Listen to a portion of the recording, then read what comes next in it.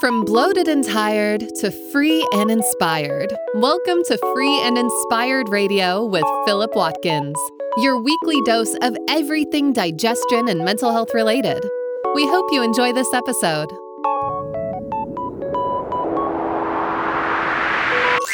Here is your host, Philip Watkins.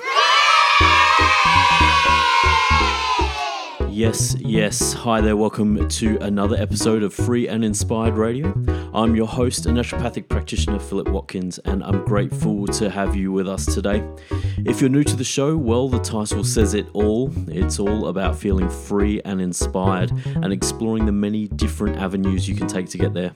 Whether it's deep dives on digestion and mental health solutions, or guests who offer their own stories and answers, I hope I can be the type of guide you can rely on to unlock the agency you have to reach your own mental and physical competency. Let's get started with what's coming up on today's episode. Coming up on this week's show. Welcome back in the hot seat. Thank you for your patience with me. Your host has been unwell, which is why I wasn't around last week. We're looking this week on Free and Inspired Radio. Thanks for joining us and coming back. We're looking this week at how your blood sugar levels can drastically change your mood and anxiety. Now, whilst these two things aren't often in the same conversation, I'm hoping by the end of the episode I can help you understand why treating blood sugar is such a major part of my clinical practice when it comes to mental health, and something you should really consider if you feel as if you're getting some of the symptoms we're going to talk about. So let's start off the show with a pretty crazy statistic that I don't think gets talked about enough, but maybe we're getting there. 60% of people with depression still do not seek medical help because of the social stigma around its perceived hindrance to their career or personal life. Let me repeat that. 60% of people with depression still do not seek medical help because of the social stigma around its perceived hindrance to their career or personal life. It's almost like admitting it is the problem, right? But suppose you are one of those 60%. And in that case, managing your blood sugar and exercise could be two lifestyle choices that can begin your journey towards feeling better, especially if you're not ready to see a medical practitioner and use antidepressants, for example. Today, we're going to talk about blood sugar. I added exercise in there because, look, if you get this far in the episode and you think blood sugar and exercise and that's all you hear, then great. But today, we're going to talk about some blood sugar here. So before we get into it, here is a personal responsibility disclaimer. If there comes a time when you feel like it is difficult for you to take action and the quality of your day is declining rapidly, especially when it comes to depression, then get some help, and it can be life-changing. I've seen it so often. So hey, if you're feeling like you got some courage, getting some help may change everything, and I've seen people's lives change personally and in my clinical practice once they've felt brave enough to ask for help. So hopefully you can be one of those people if you feel like you need it. Depression and anxiety, which I'm going to try and address independently as best I can in this episode, have many different causes, and those causes often overlap for both conditions, right? So, for example, just from a physiological standpoint, genetics, the brain, your hormones, and your immune system could all interact at any one time in a challenging way to pin down. Sometimes, though, the causes that excite your depression and anxiety may not be what you expect at all. And if you've listened to episode 8 of Free and Inspired Radio on sleep and low blood sugar, you might have come across this already. I've lost count of how many people I've helped to move off their sleep aids after treating their blood sugar. And it's a crazy scenario. Dysfunctional blood sugar and insulin levels have huge effects on your brain chemistry. These changes may be enough to affect how your brain fuels itself with glucose, immune changes in the brain that make it more inflamed, and even the access of amino acids that create neurotransmitters like serotonin and dopamine when traveling to the brain from the stomach. Let's begin with how unstable blood sugar can affect your brain's ability to fuel itself. The brain is the highest glucose consumer of all of the organs in the body, meaning it needs a constant and consistent supply of glucose at all times. Neurons have the highest energy demand in the brain. The reason that glucose is the building block of cellular energy, or ATP, which you might have heard about. Enter the mitochondria, or the powerhouse of the cells. So you may have heard of mitochondria before in your listening or reading, and their role is to provide energy for cells to function. An easy way to understand their role is via their increased or decreased concentration in different areas of the body. So, for example, cells like the ones in the brain are involved in intense functional activities that need more energy. Therefore, they contain higher amounts of mitochondria than cells that require less energy to pay for their function. Another way to think about it is that larger engines need bigger fuel tanks. So consequently, when the primary fuel source runs low, the mitochondria cannot turn over the necessary energy to fuel the different functions in the brain. Then we begin to see cognitive changes first before depressive or anxious states develop. So I'll just repeat that just because it's quite important. So it's easy to know when mitochondria are necessary on the basis of how functionally intense, so to speak, or how much activity is going on in the particular organ. So for the brain, for example, we're going to see a lot more mitochondria because it's got such a huge functional output, right? So this trend line lines up with how people feel mentally and cognitively when their blood glucose is low. One of the most common clinical signs that blood sugar affects the brain is through memory and attention. So one paper highlighted that low blood sugar, or think low fuel for the brain now, causes significant deterioration in reading span and language processing. I see this commonly with fatigue fatigue patients in the clinic.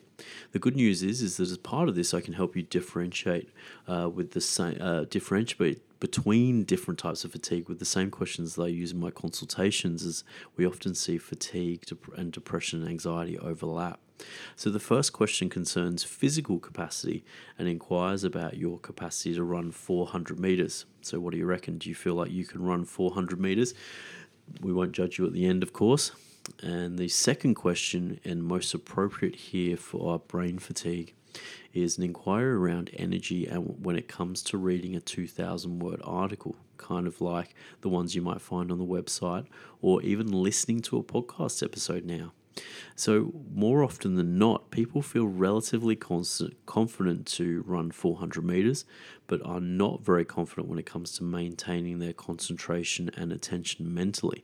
And just remember, going back to that study that we mentioned, people with blood sugar issues tend to see it present in their ability to sustain a reading span. So if you're having trouble either reading a main feature in a magazine or in another way listening to a podcast, then maybe your blood sugar might be actually causing that.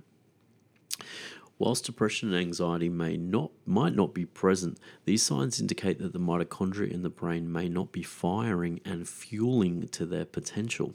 If you get symptoms of low blood sugar at the same time, then it's a good idea to look into some change. Hypoglycemia has evidence around affecting other things aside from memory and attention. For example, there are studies around nonverbal intelligence, spatial awareness, it should be, and executive function, which we've explored in different podcasts. Studies have shown significantly impaired mitochondrial function in major depressive disorder as well. And making sure your body can keep a consistent supply of glucose coming is of paramount importance. Now, there is a secret trick to helping you to boost your mitochondria's ability to help keep that ATP coming. And I am going to reveal that secret trick right after the break here on Free and Inspired Radio. So just hold tight one moment and we'll get into how to unlock that ATP consistently during your day. We're back with more shortly on Free and Inspired Radio.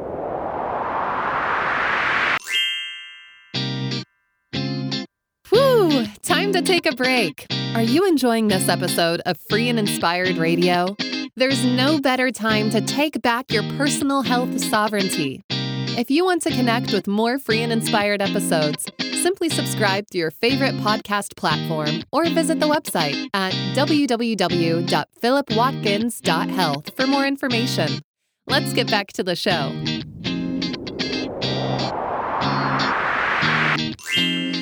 Yes, welcome back to episode 48 of Free and Inspired Radio, where this week we are looking at how blood glucose and insulin affect your brain and mental health.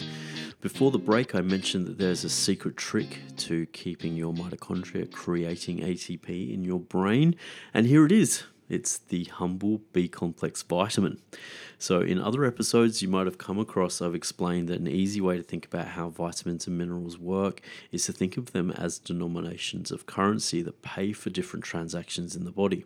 In the case of mitochondria creating energy from glucose, vitamin B1, B2, B3, and B5 all play a critical role in turning glucose into ATP, your cell's energy. That's actually a part of a process called the Krebs or citric acid cycle. So if you are experiencing some of these kind of slumps in your cognition, especially after lunch, then try picking up a methylated B complex to cover for any genetic deficits in dealing with folic acid and B12, and you might find that some of the attention and memory deficits that come with low blood sugar dissipate along with anxiety and even low mood. I've done a full episode on the 3 p.m. slump and how it happens and why, and you'll find I recommend a B vitamin in that one too. So if you missed that episode, you can revise that after this one, of course. But a review in 2016 linked vitamin B1, B3, B6, B9, and B12 deficiencies to depression as well. So maybe there's a connection there, right? So based on this, you won't only be helping the balance between glucose and energy, but you probably are going to also have a therapeutic effect on your mood as well. So the B vitamins, who would have thought a secret trick to unlocking the mitochondria there, just by making sure you've got the right building blocks to build things. Having the right building blocks, as I said, to build neurotransmitters is vital for depression and anxiety as well. And unstable blood sugar and insulin resistance have a critical influence in this.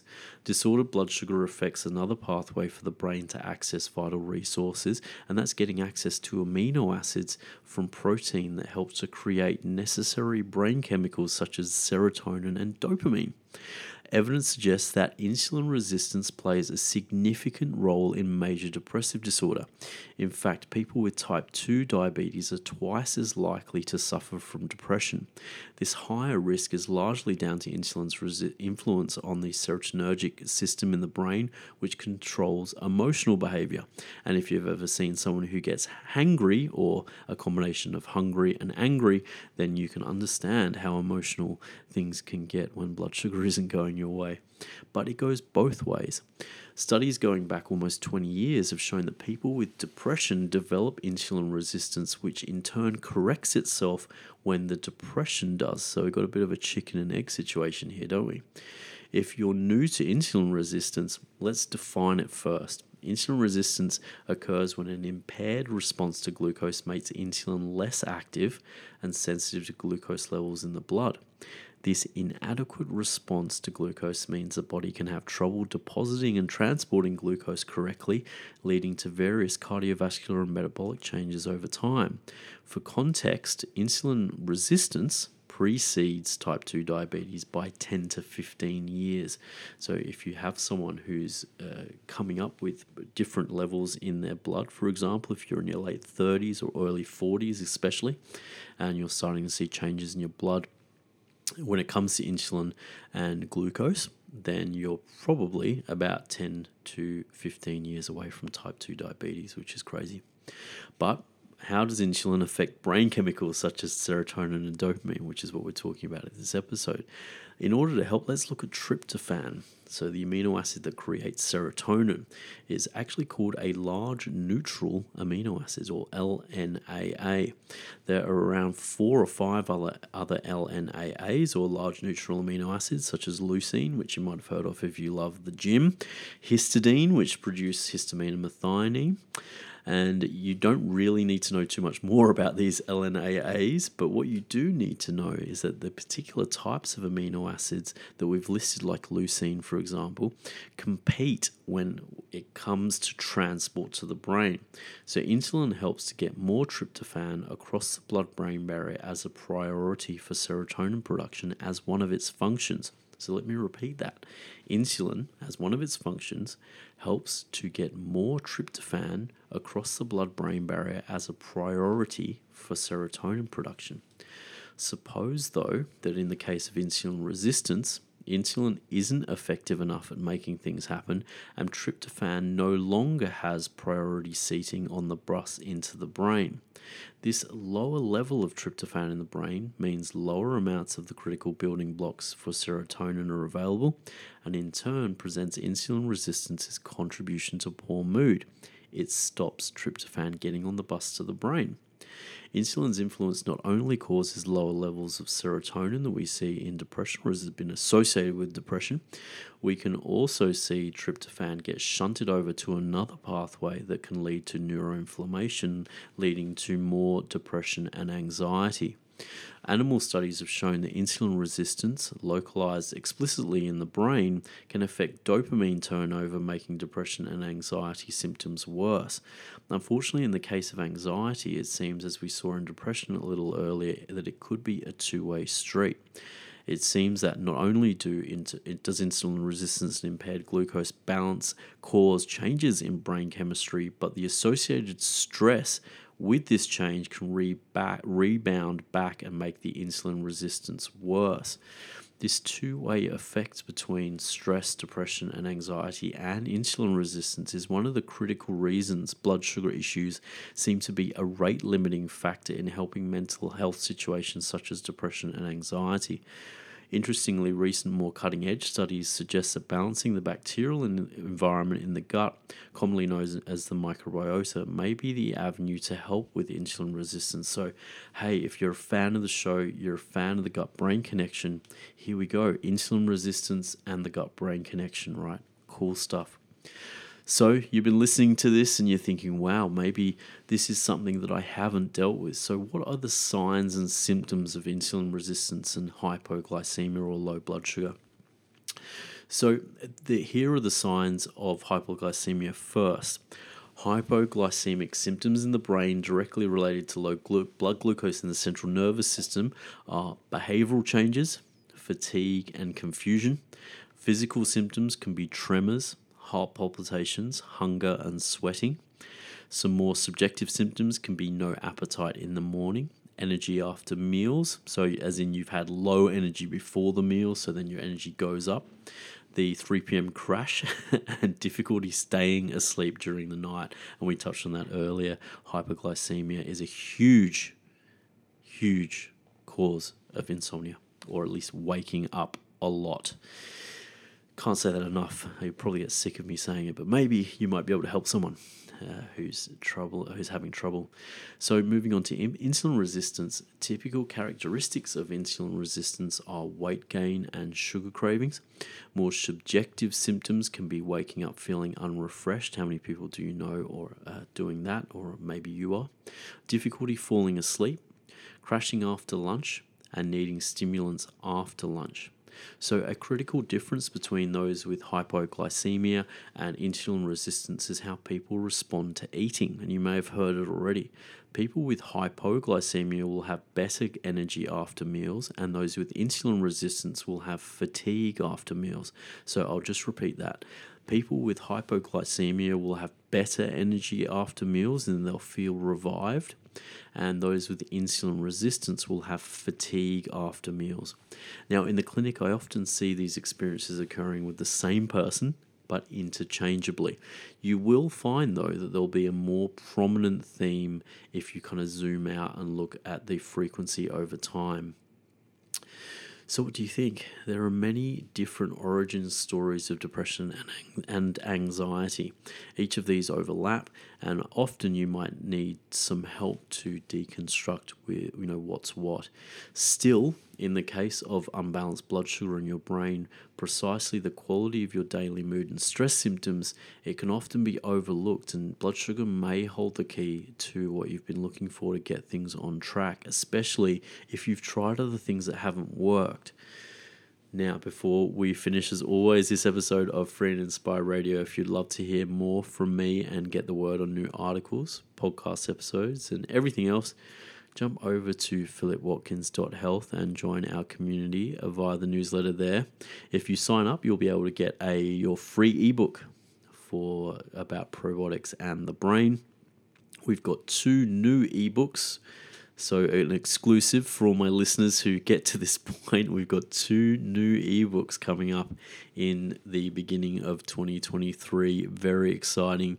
The launch of the website is happening in January, hopefully, as well.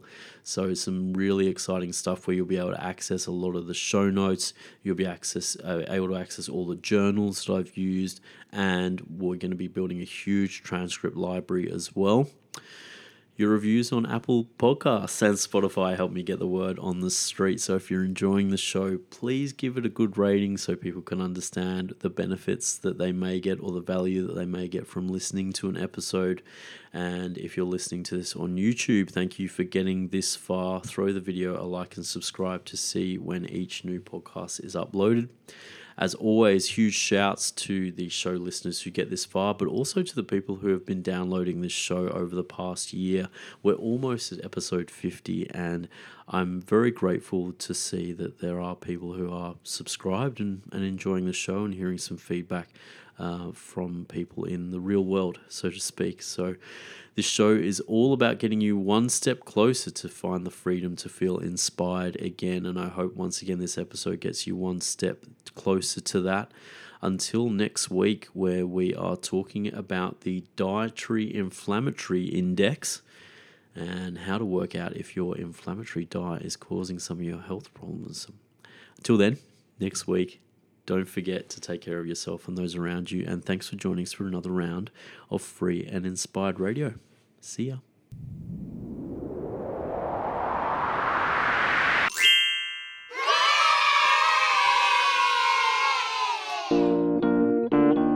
Oh my gosh, you made it to the end. This show is all about you, and we hope you finished this episode feeling one step closer to feeling free and inspired. We'll be back next week, but if you want to know more about Philip, please catch a digital flight to www.philipwatkins.health for further details about how we might be able to help. In the meantime, have a great morning, afternoon, or evening, and we'll see you for another episode next week.